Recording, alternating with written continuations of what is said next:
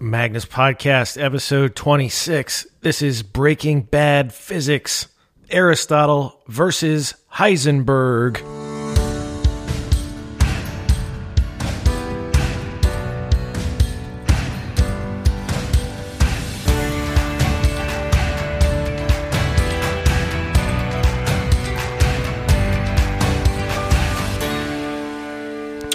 Welcome back to the Magnus Podcast. Do modern physicists fall into similar traps that Aristotle dealt with against the pre-Socratics, namely philosophical monism, philosophical pluralism? Is everything just one thing? What about becoming, substantial change?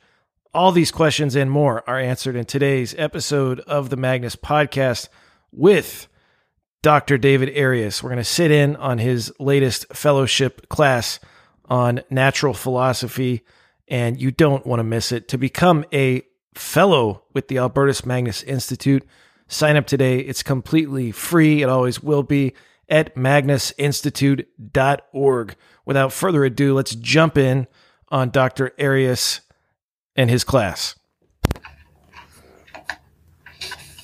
All right. Well, tonight in our third class, I want to build on what we've been talking about in our first two classes, and hopefully tonight we'll have a good opportunity to get to the actual first principles of mobile being, the intrinsic first principles of mobile being that Aristotle lays out for us, uncovers for us, you might say, in the first book of the Physics. So I want to kind of pick up with some things that we talked about last time, build on those, then we'll get to what Aristotle has to teach us about the first principles of mobile being, especially in chapter 7, towards the end of the lecture part of the class tonight. So just to kind of refresh our memories about things that we talked about last time, remember we looked at how Aristotle, he divides up the pre-Socratics who spoke, as he puts it, naturally about nature or natural things. He divides them up into two camps, so to speak. And I just gave these names to the two camps since Aristotle doesn't give any names to the camps. So one of the camps was called ancient philosophical monism. The other camp is called ancient philosophical pluralism. And, according to the ancient philosophical monists, there's one material substance which either gets more rarefied or gets more condensed. And through that happening, the ancient philosophical monists attempt to explain our experience of change, okay? Especially of what we normally think of as substantial becoming. So Thales is someone who falls into this school, and he says by water getting more rarefied or more condensed, he attempts to explain our experience of substantial becoming.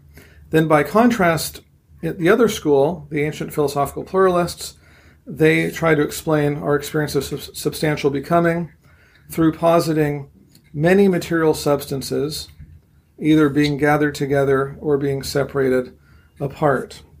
And Democritus is a guy who falls into this camp, and he says that there are many atoms, an infinite number of atoms, in fact, that are out there, and he claims that these atoms, by being gathered together, some of them being gathered together, some of them being separated apart, account for, let's say, the coming into being of Mr. Smith, or the passing away of Mr. Smith.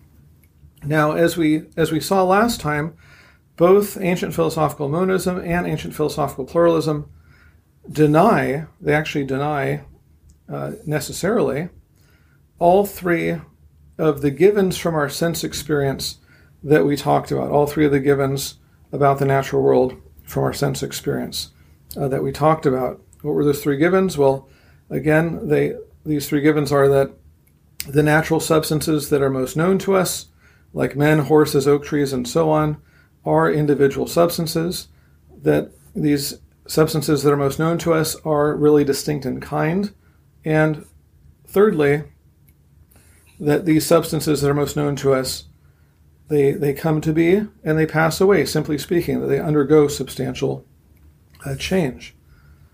So both ancient philosophical monism and ancient philosophical pluralism, they end up denying all three of these givens. And according to both these schools, the only sort of change that occurs in the natural world is accidental change. More specifically, according to these two schools of thought, only the accidental change known as locomotion or change of place occurs.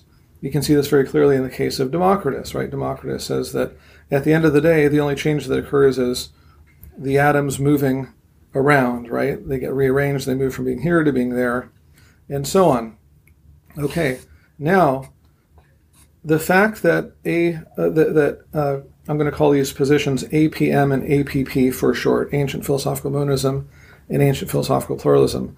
The fact that APM and APP deny these three givens from our sense experience implies that both of these positions are false. For any account of the principles of mobile being, which denies immediately known truths given to us in our sense experience, is necessarily a false account of the principles of mobile being. Now, if we ask ourselves, what is it about these two schools which causes them to contradict these three immediately known truths? It's pretty easy to see that it's the fact that both of them state that the material which underlies substantial change of some already existing substance or substances that's what does it for them, huh? Okay. So in other words, it's precisely in positing that there's some already existing material substance or substances which underlie the change that we know to be substantial change or substantial becoming, that these two camps necessarily deny these three givens from our sense experience. So this raises an obvious question, and the question might be put this way. You might ask, well, can't we simply deny that the material which underlies substantial becoming or substantial change is some already existing substance or substances? Can't we just deny that?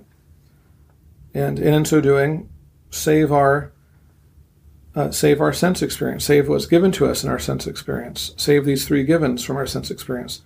Wouldn't that be a natural rebuttal to both APM and APP? Well, perhaps not so fast. Okay, why not? Well, as soon as we attempt to do just this, the ancient problem of becoming rears its ugly head. Okay, what do I mean by the problem of becoming? Well, here's one way to formulate it. This is one way to put it. Whenever this substance of this kind, whatever it happens to be, becomes this other substance of this other kind, okay, whenever something like Mr. Smith becomes, this corpse, we all grant that some material changes from being this substance, let's say Mr. Smith, to being this other substance, the corpse of Mr. Smith, right? Right, we all grant that, okay? Now here's the rub. This material that underlies every substantial becoming that we might point out is either a non-substance or a substance. Those are the only two possibilities. Either the material that underlies substantial becoming is a non-substance or it's a substance. But guess what? According to the problem of becoming, this material cannot be a non-substance. Why not? Well, if it were, then a non-substance would become a substance, and therefore it would be true to say that a non-substance is a substance. But that's absurd. Okay, let me try to flesh that out a little bit. Let's take some everyday examples. Let's say you take, butter out of the fridge and you put it on the counter. What happens to the butter? It becomes soft, right? Now, can't you say this? You can say the butter becomes soft, and after that change is over and done with, you can say the butter is soft, right? The butter becomes soft, and then it's true to say the butter is soft. If you put water in your tea kettle and you warm it up, you heat up the water becomes hot. At the end of the change, you can say the water is hot. Well, if the material that underlies substantial change is a non-substance, then you can say the non-substance becomes substance, and at the end of that change, you should be able to say non-substance is substance. But if I've ever heard a contradiction, that's one, right? That's a contradiction right there. Non-substance is substance. Okay, so that can't be. Furthermore, if the material that underlied substantial change were a non-substance, then the material would really be nothing at all, for it would neither be a substance nor an accident. It can't be an accident because accidents can only exist if they inhere in substance. But if what underlies substantial change is a non-substance, well, then it's neither substance nor an accident, and hence we would be forced to posit a becoming which has nothing that underlies it. Okay, but a becoming in which there is nothing which becomes is impossible. That's a contradiction in terms too. So it should be clear to us that the material in question cannot be a non-substance, or at least so argues the problem of becoming. But non-substance and substance are opposed as contradictories, aren't they? Indeed they are. So if the material in question that underlies a substantial becoming is not a non-substance, then it must be some substance or substances. But if that's so, then we're back to where we started. That is, we're intellectually stuck, it seems, with either ancient philosophical monism or ancient philosophical pluralism. Seems like there's no way out. Yet maybe there is a way out of this mess. Perhaps modern science will be our salvation. Have the moderns, perchance, found a way to escape this nasty dilemma posed by the ancient problem of becoming? Surely, you might say, the subtleties of particle theory can assist us here, right? Well, let's let some of the notable modern physicists, some of the most notable modern physicists speak for themselves. And here I'm going to give you guys a number of texts from some of the most notable modern physicists on precisely these issues. In an address given in the year 1948 entitled Fundamental Problems of Present-Day Atomic Physics, Werner Heisenberg, the great 20th century physicist, he describes the state of atomic physics in the following words. Here's the quote.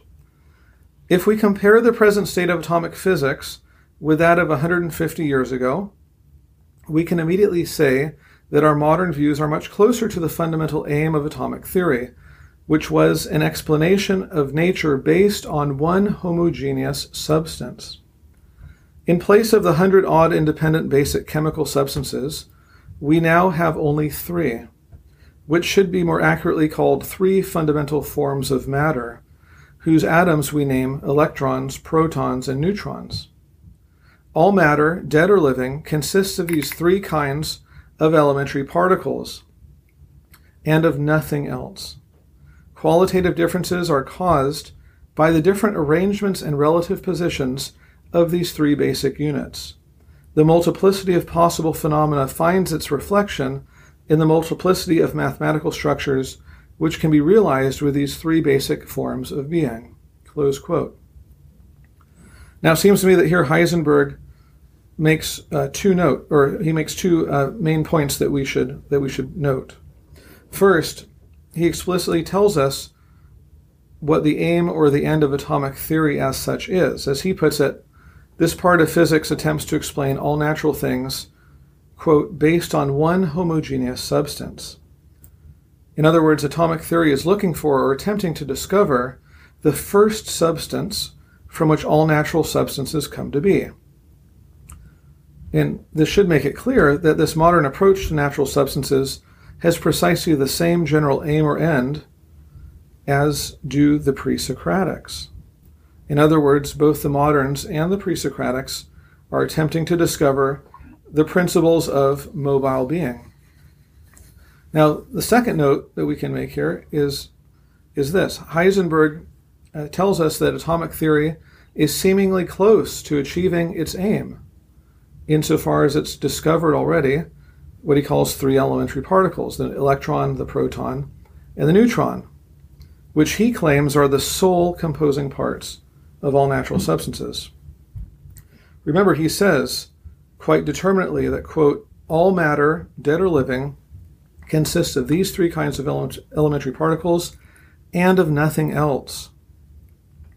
What this means, of course, is that according to Heisenberg, every man, every horse, every oak tree, and every other natural substance, for that matter, is essentially nothing more than a congregation of electrons, protons, and neutrons.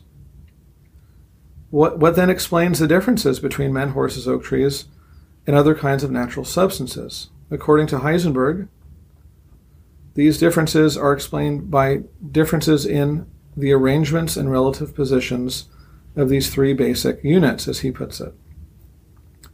From this, I think you can see that it's quite easy to grasp or to spot a kind of great similarity between this position advocated by Heisenberg and the positions of Empedocles, Democritus, and Anaxagoras. Now, some years later, in his work called Physics and Philosophy, which is his collection of Gifford lectures, it's a very worthwhile book to read, Physics and Philosophy, Heisenberg adds to some of the claims which he made in that first text that I read. Here's what he says. This is a little bit longer, so please bear with me. He says, besides the three fundamental building stones of matter, electron, proton, and neutron, new elementary particles have been found which can be created in these processes of highest energies and disappear again after a short time. The new particles have similar properties as the old ones, except for their stability. Even the most stable ones have lifetimes of roughly only a millionth part of a second, and the lifetimes of others are even 1,000 times smaller. At the present time, about 25 different new elementary particles are known. The most recent one is the negative proton. He continues, these results seem at first to lead away from the idea of the unity of matter, since the number of fundamental units of matter seems to have again increased to values comparable to the number of different chemical elements. But this would not be a proper interpretation. The experiments have at the same time shown that the particles can be created from other particles. Actually, the experiments have shown the complete mutability of matter. All the elementary particles can, at sufficiently high energies, be transmuted into other particles, or they can be simply created from kinetic energy and can be annihilated into energy, for instance, into radiation. Therefore, we have here actually the final proof for the unity of matter. All the elementary particles are made of the same substance, which we may call energy or universal matter. They are just forms in which matter can appear. Close quote. Again, from this text, it seems proper to note two principal points. First, Heisenberg states that physicists know that there exist many more kinds of elementary particles in addition to what he before called the three fundamental building stones of matter, the electron, the proton, and the neutron. The existence of these other kinds of elementary particles might lead one, says Heisenberg, to think that atomic theory has actually moved farther away from its end or aim. But, says Heisenberg, in addition to the discovery of these new particles, these new kinds of particles, physicists have also discovered that both these new kinds of particles and what he calls the three fundamental building stones of matter are able to be resolved into energy and to be produced from energy. Hence, and this is the second point, Heisenberg claims that these facts lead us to the conclusion that, to quote him again, quote, all the elementary particles are made of the same substance, which we may call energy or universal matter. They are just forms in which matter can appear, close quote. In other words, the fact that all of the fundamental particles can both be resolved into energy and produced from it shows, according to Heisenberg, that all these fundamental particles are essentially just different forms of the same basic substance, namely energy. Now, here's one more text taken from that same work by Heisenberg, Physics and Philosophy, which manifests this last point even more clearly. Here's what he says. Quote, "In the philosophy of Democritus, all atoms consist of the same substance, if the word substance is to be applied here at all. The elementary particles in modern physics carry a mass in the same limited sense in which they have other properties. Since mass and energy are, according to the theory of relativity, essentially the same concepts, we may say that all elementary particles consist of energy. This could be interpreted as defining energy as the primary substance of the world. It has indeed the essential property belonging to the term substance, that it is conserved. Energy is in fact that which moves. It may be called the primary cause of all change, and energy can be transformed into matter or heat or light." Close quote. Here I think it's evident that Heisenberg is conceiving of energy as the most basic substance, what he calls the primary substance of the world. Okay, so he says it's the most basic substance in the natural world. And from this one substance, maintains Heisenberg, all the fundamental particles come to be. It seems to me quite easy to see here a great similarity between this aspect of Heisenberg's position and the ancient position of Thales. For just as Thales maintains that all things come to be from one substance, i.e. water, so Heisenberg maintains that all things come to be from one substance, i.e. energy. Indeed, this likeness between the position of Thales and the position of Heisenberg becomes all the more striking if one considers what Albert Einstein and Leopold Infeld have to say regarding the relationship between what they call matter and field. And here's a quote from them. This is the second to last big quote I'm going to give you guys, okay? So Einstein and Infeld, they say, "We have two realities, matter and field.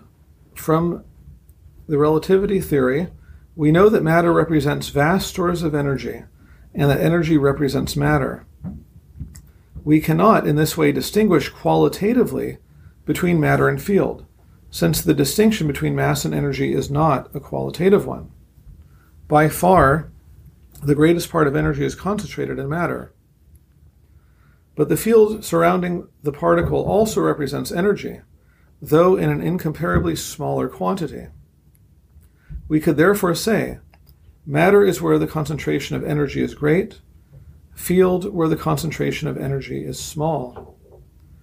But if this is the case, then the difference between matter and field is a quantitative rather than a qualitative one. There is no sense in regarding matter and field as two qualities quite different from each other.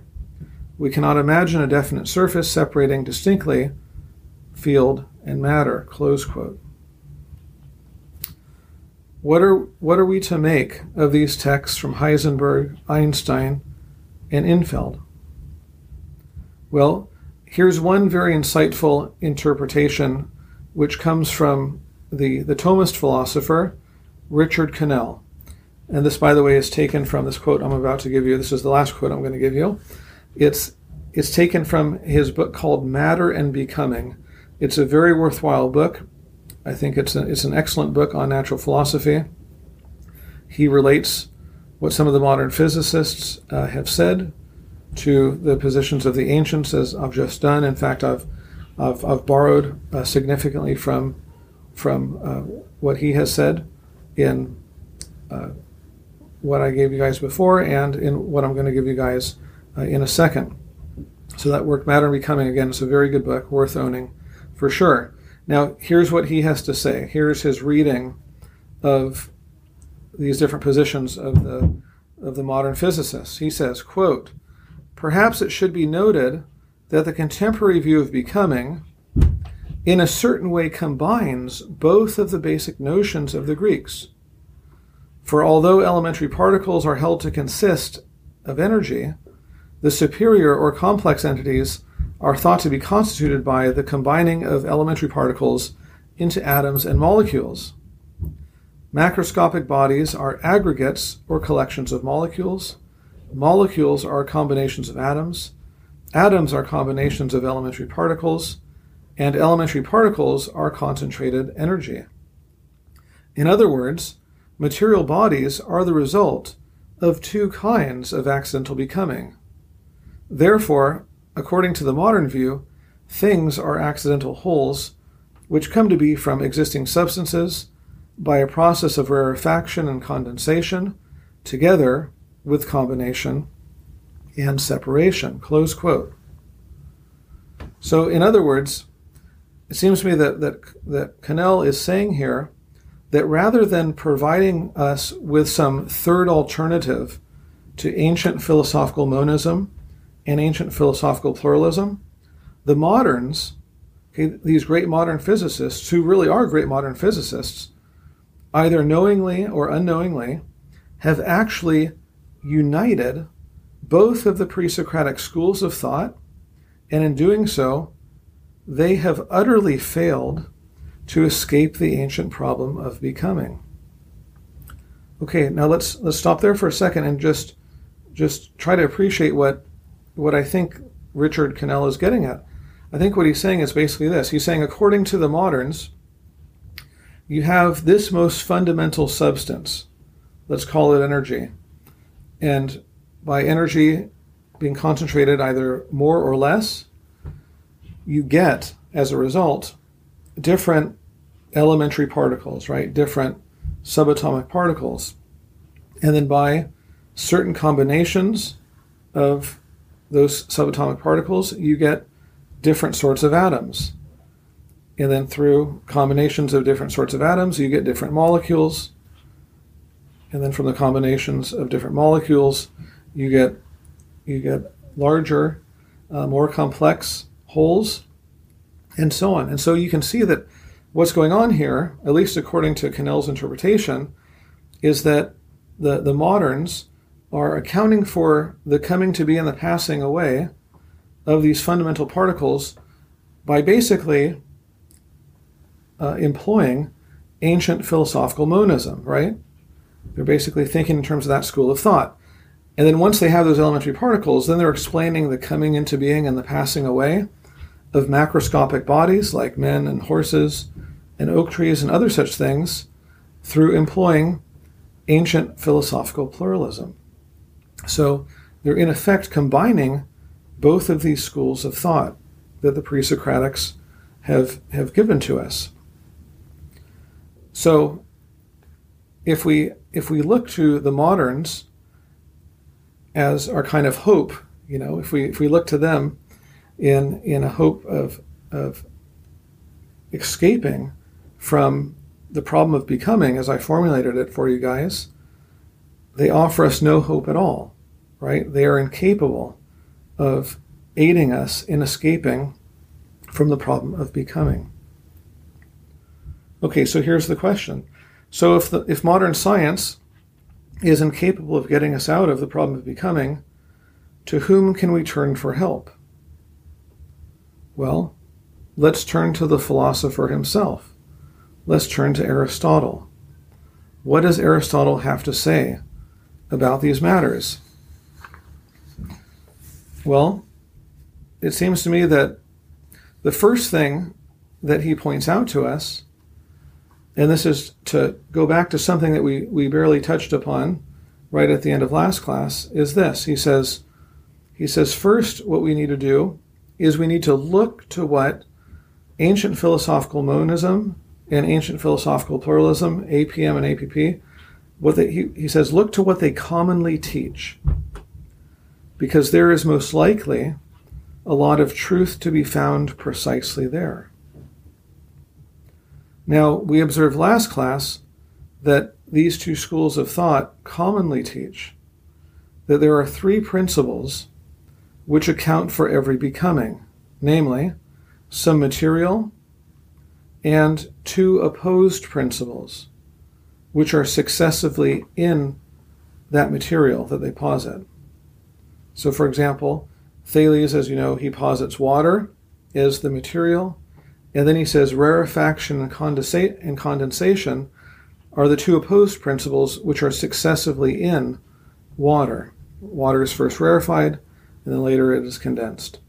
In a similar manner, Democritus posits atoms as material, and then congregation and segregation, or congregation and separation, gathering and scattering.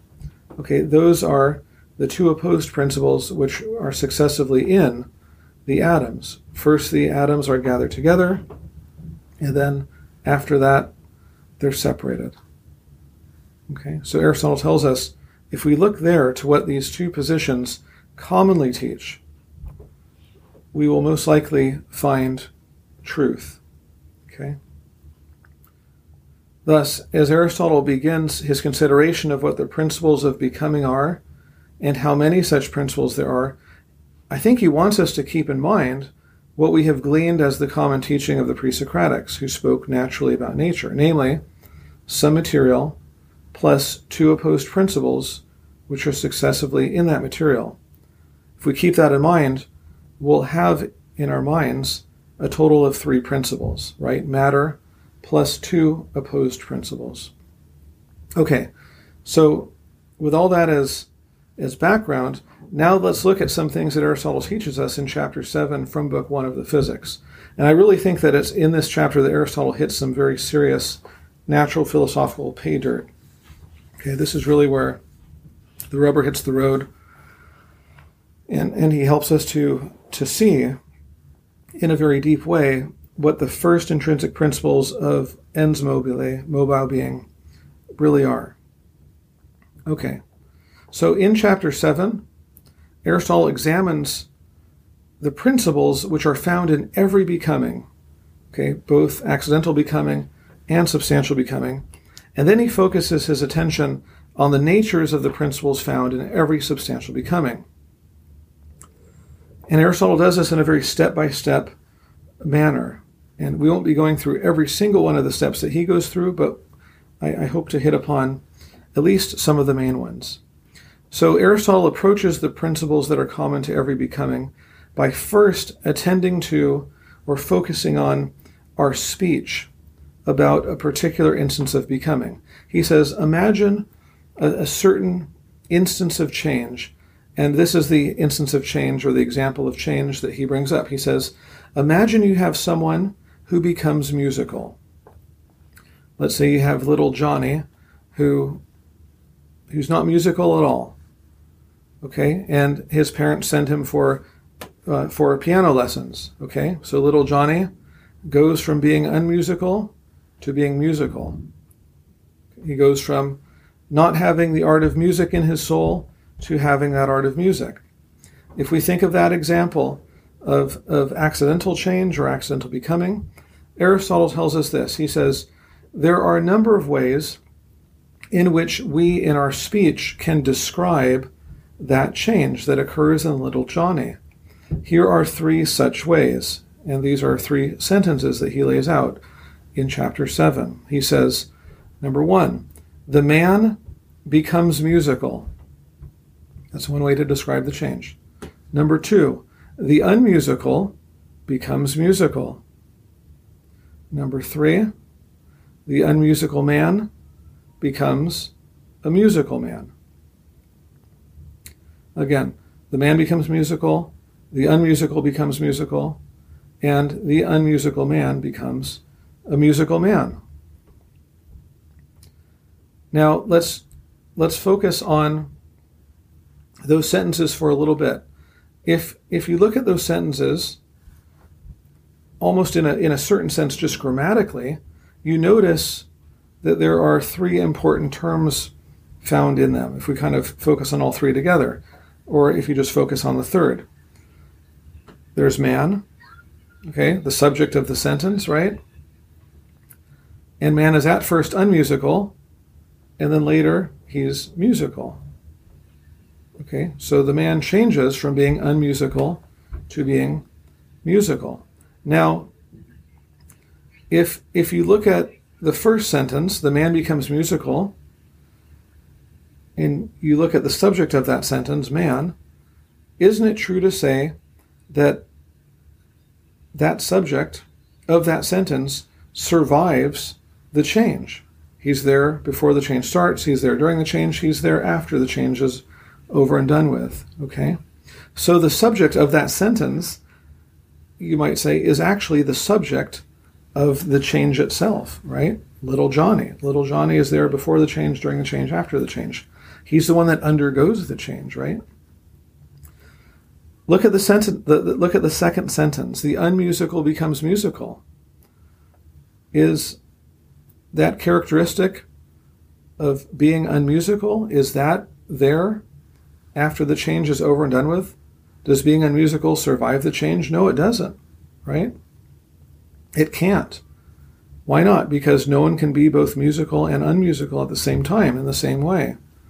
Okay, so once little Johnny or whomever becomes musical, he's no longer unmusical. So being unmusical, you might say, that is lost. That ceases to be in some way. Okay, once the change is over and done with. Okay, once the change has come to has come to an end. Okay, and then if you look at the third sentence, you see the fuller picture, it seems to me. At the beginning of the change, you have the subject of the change, man, who lacks the art of music. And then at the end of the change, you have that very same subject, that same man. But now, in place of the lack of the art of music that was in him before, now there is the art of music.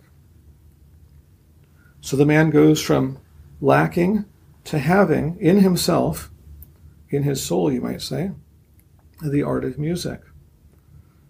So what Aristotle is showing to us, it seems to me, through attending to our speech about this particular example of becoming, is he's showing to us that in this instance of becoming, at least, there are three things.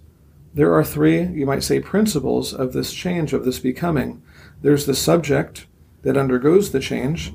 There's what we might call a privation or a lack. Okay? Here it's the lack of the art of music. And then there is that which is opposed to the lack or the privation, in this case, the art of music. Commonly, these three principles are called subject or matter, privation or lack, and then the principle that's opposed to privation or lack is called form.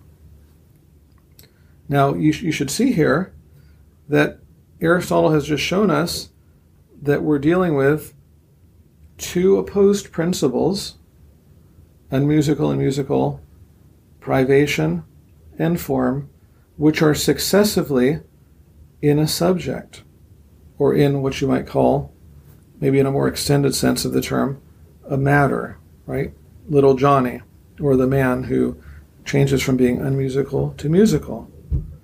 Here we see something very much like what the pre-Socratics commonly taught. Okay, now Aristotle goes farther. After he attends to how we speak about change, he then looks more generally at accidental change as a reality, at accidental becoming as a reality. And he says, if you pay attention to every accidental becoming out there in the world, you can see that in every accidental becoming, in every accidental change, there's some subject which undergoes the change, right? There's something that becomes. What is that something? It's always a substance or some group of substances, right? And you find that substance always goes from lacking to having in itself some positive perfection, right? Some actuality, some what you might call form. Okay? Think of any everyday example that you want. Take this example. Let's say, I find one of my little kids playing with Play-Doh. So he opens up the can of Play-Doh. He dumps out the Play-Doh from the can. Let's say it's a new can. Play-Doh always has that cylindrical shape right out of the can, right? Okay, now he starts molding the Play-Doh. Let's say he starts, pushing it down and rolling it around on the table, giving to it the shape of a sphere. Well, the Play-Doh goes from lacking to having the shape of a sphere. There you find these very same three principles that Aristotle has talked about. You find some subject or some material, the Plato, and you find a lack of the shape of a sphere that's in it at first, and then the shape of a sphere that is in it after the fact. So you find subject or matter, privation, and form. These same three principles that he just illustrated to us in the man becoming musical example. Okay, so in every accidental change, in every accidental becoming, I should say, there are three principles that are operative: matter, privation, and form. Now Aristotle turns his attention to substantial change. And one of the first things that he does in chapter 7 is he makes it clear to us that in substantial changes, there really is some sort of material that underlies the change from beginning to end, or some sort of subject that underlies the change from beginning to end. If you have your book with you, this comes up on page 12, or the line number is 190b, right around 2. And here's what he says. But it would become apparent by looking into it that substances and whatever else are simply beings also come to be from something underlying. So here he's saying, if you look into it, if you pay attention to the natural world, you'll see that substances, they come to be from something underlying, from some material. Okay, now, here's his evidence. He says, for there is always what underlies, from which what comes to be, as plants and animals come to be from seed. So he says, the fact that plants and animals come to be from seed is a sign, an indication that there is some material that underlies that substantial change, whereby a plant or an animal comes into existence. And then he goes on in the next paragraph to offer yet more evidence for this. Okay, we won't look at that in detail. If you want to come back to that in the question and answer part, in the discussion part of the class, we can definitely do that. But let's just focus on what he has to say about plants and animals coming to be from seeds.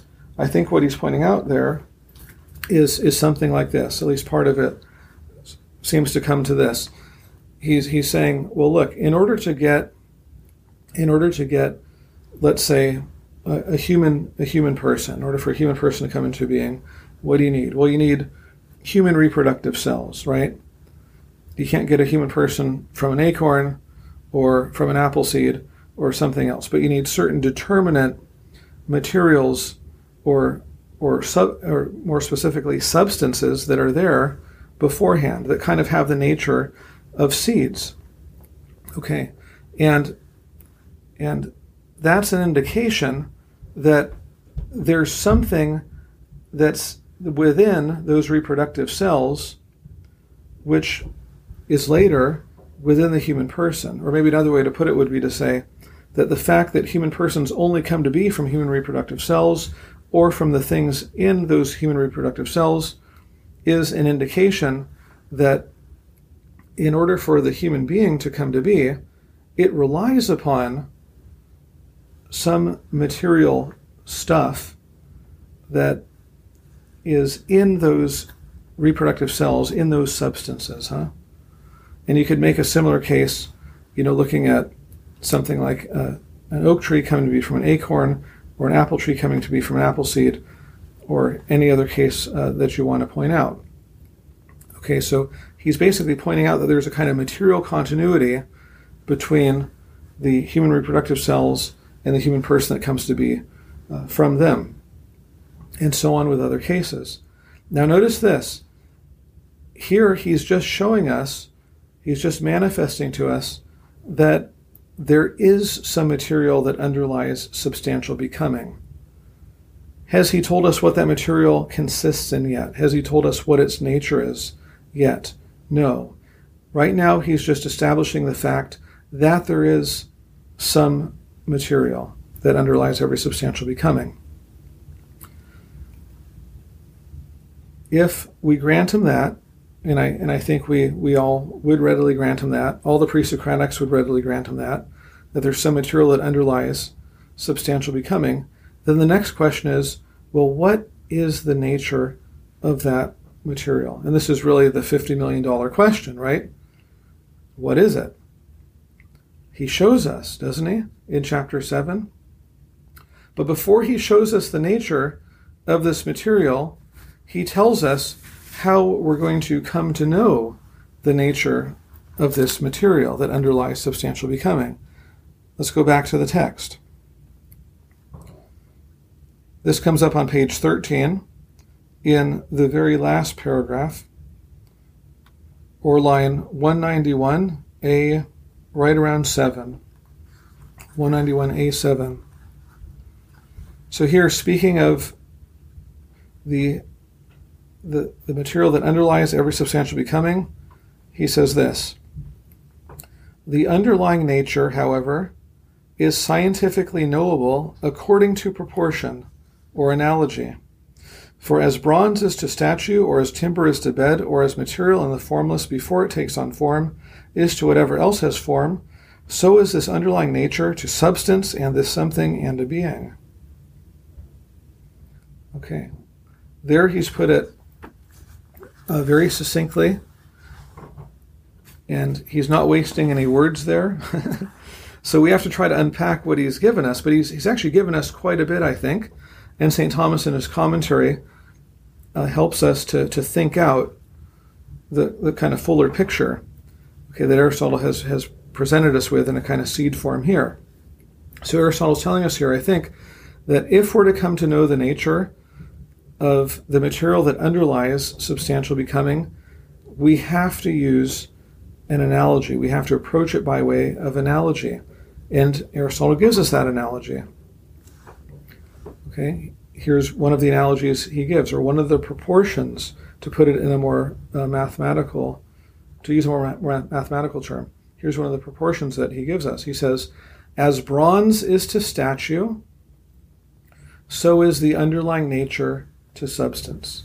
As bronze is to statue, so is the underlying nature to substance. Okay, what are we supposed to get from that? Well, it seems to me that one thing that we're supposed to get from that is this. You say that bronze is, and here we're thinking of bronze that doesn't have a particular shape yet. Let's say we're fashioning a bronze statue of Socrates. Okay, so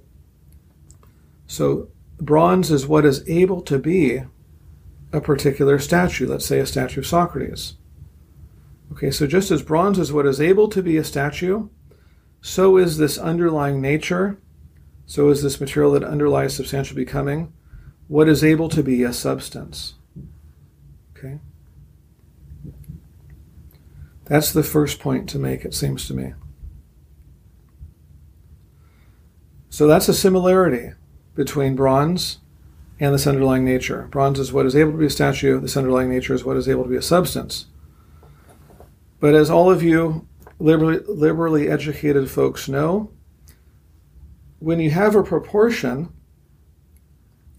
you don't want to think that whatever is true about one side of that proportion is true about the other side. Think of this as an example. Isn't it true that as 2 is to 6, so is 3 to 9? True or false? True. That's true, right? As 2 is to 6, so is 3 to 9. 2 goes into 6 3 times. 3 goes into 9 3 times. So we can say as 2 is to 6, so is 3 to 9. Okay, well, when I say 2 goes into 6 3 times and 3 goes into 9 3 times, there I'm pointing out a similarity or a sameness on both sides of that proportion, right? But at the same time, it seems to me that there might be at least one difference, or maybe some differences, between what you have on the one side of the proportion, what you have on the other side of the proportion. As 2 is to 6, so is 3 to 9. That's a good proportion. It's a true proportion. But Notice on the one side you have 2 and 6. Okay, they're even numbers. On the other side you have 3 and 9. They're odd numbers. So you wouldn't want to say that, well, because 2 and 6 are even numbers, therefore 3 and 9 have to be even numbers. No, that doesn't follow. Okay, just because there's some sameness or some similarity between what you have on both sides of the proportion, it doesn't follow that everything that's true about one side is true about the other. And the same goes for this proportion or analogy that Aristotle is giving us here. Okay, bronze is to statue as underlying nature is to substance, inasmuch as bronze is what is able to be statue, and underlying nature is what is able to be substance.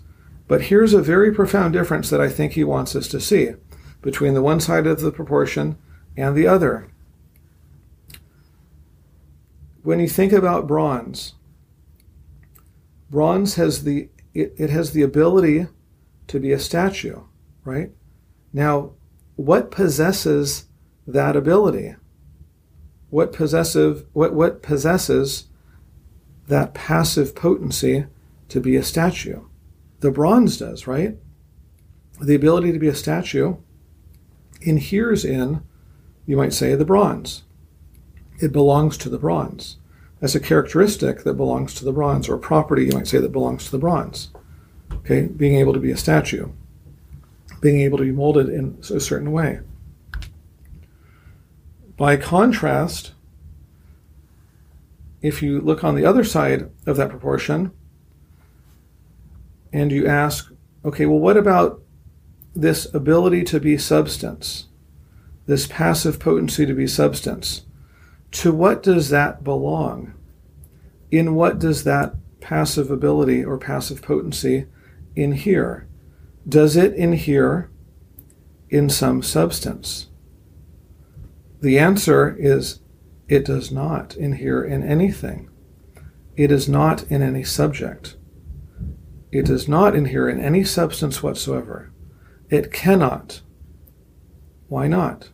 Because if it did, then the substantial change that we're attempting to account for would not be a substantial change, but merely an accidental one. But we know that it is a substantial change. Therefore, we're forced to conclude that the very ability to be a substance inheres in no subject that is more fundamental than itself. Okay, what does this mean? Well, this means that the material that underlies substantial change is nothing other than the ability to be substance. Or, as the philosophical tradition puts it, the perennial philosophical tradition puts it, the nature of this material that underlies substantial becoming is pure passive potency. In other words, it's passive potency that's unmixed with any substance, any actuality, or anything else for that matter. This is the reality, what we're talking about right now is the reality called prime matter or first matter. I think first matter is a better name in English. Okay, this is the material that has no material prior to it. And again, its nature is pure passive potency. And Aristotle tells us that this material, and this material alone, is capable of being that which underlies substantial change. And it's the only material principle that can possibly account for substantial change, substantial becoming. Now, if you go back to the problem of becoming that I framed for you guys before, remember the problem of becoming said, well, whatever underlies substantial becoming either has to be substance or non-substance, right? And it seemed like we inevitably had to say that what underlies substantial becoming is a substance, right? Can't be a non-substance. Well, how does this material principle that we've just talked about enable us to resolve in some way the problem of becoming. You might think of it this way. When the ancients said that whatever underlies the substantial becoming must either be substance or non-substance, what they meant was either you have to have an already existing substance that underlies substantial change, or you have to have nothing, non-being altogether, that underlies substantial change. What Aristotle has just shown us is that there is a third possibility that stands in between those two alternatives that I just gave to you guys. So you have already existing substance, you have on the other at the other extreme non-being or nothing. In between those two falls the potency to be substance, or the ability to be substance. And the ability to be substance is not nothing, nor is it an already existing substance, nor is it an actually existing substance. Okay? So there really is a third possibility if you understand the terms correctly. And Aristotle tells us right at the end of chapter 8 in book 1, he tells us something very interesting. He says, this is on page 15, or 191 B30, or 30, about 32. He says, it was due to this difficulty, namely the difficulty of resolving the problem of becoming, it was due to this difficulty that earlier thinkers were so far led away from the path of coming to be and destruction, and generally of change. For this nature, pure passive potency, prime matter or first matter, having been seen, all their ignorance would have been dissolved. So he's saying if the ancients had seen that the nature, so to speak, of the material which underlies substantial becoming is nothing other than pure passive potency, then they would have seen the way out of the problem of becoming. They would have been able to resolve that problem of becoming. They wouldn't have posited some already existing substance or substances as that which underlies substantial change. And so they would have seen how properly to account for the givens of our sense experience that we started out with. Now, just to kind of finish off this story very briefly, Aristotle tells us that there's a formal principle which gets united to this material principle that we've been talking about. And here we have to make the distinction between accidental form and substantial form. So when little Johnny becomes musical, the one substance that is little Johnny, he goes from lacking the art of music to having that art of music. Okay, and that art of music is what we call an accidental form. Excuse me.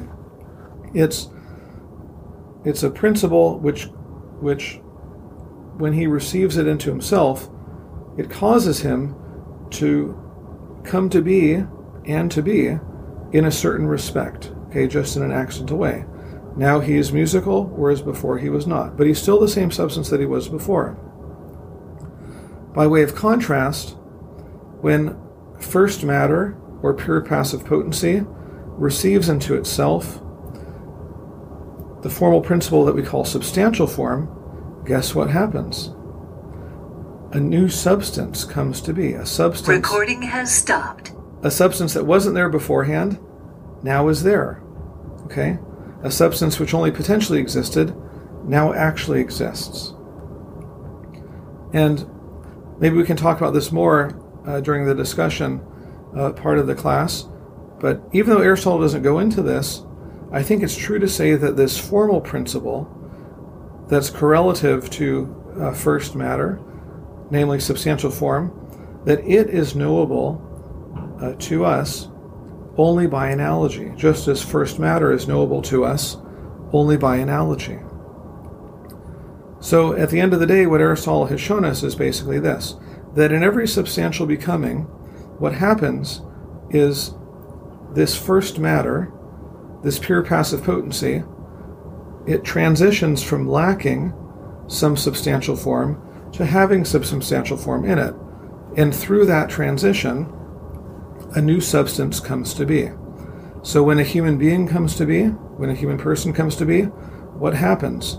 Well, the first matter, or the pure passive potency, that is initially underlying the substantial forms of the human reproductive cells, it loses those substantial forms, and it comes to have in it the substantial form of a human person. Okay? And through that loss and that gain, you have the coming into existence of a new substance. And a similar account could be given whenever a dog comes into existence, or comes to be, whenever an oak tree comes to be, whenever any natural substance comes to be. Okay, so I know that's kind of a brief overview of these things.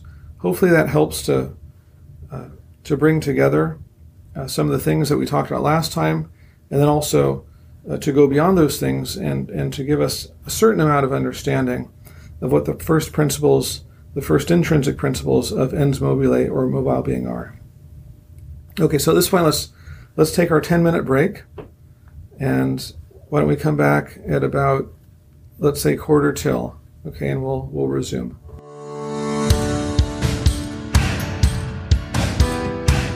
To learn more, visit magnusinstitute.org. Copyright 2020, Albertus Magnus Institute Incorporated, all rights reserved.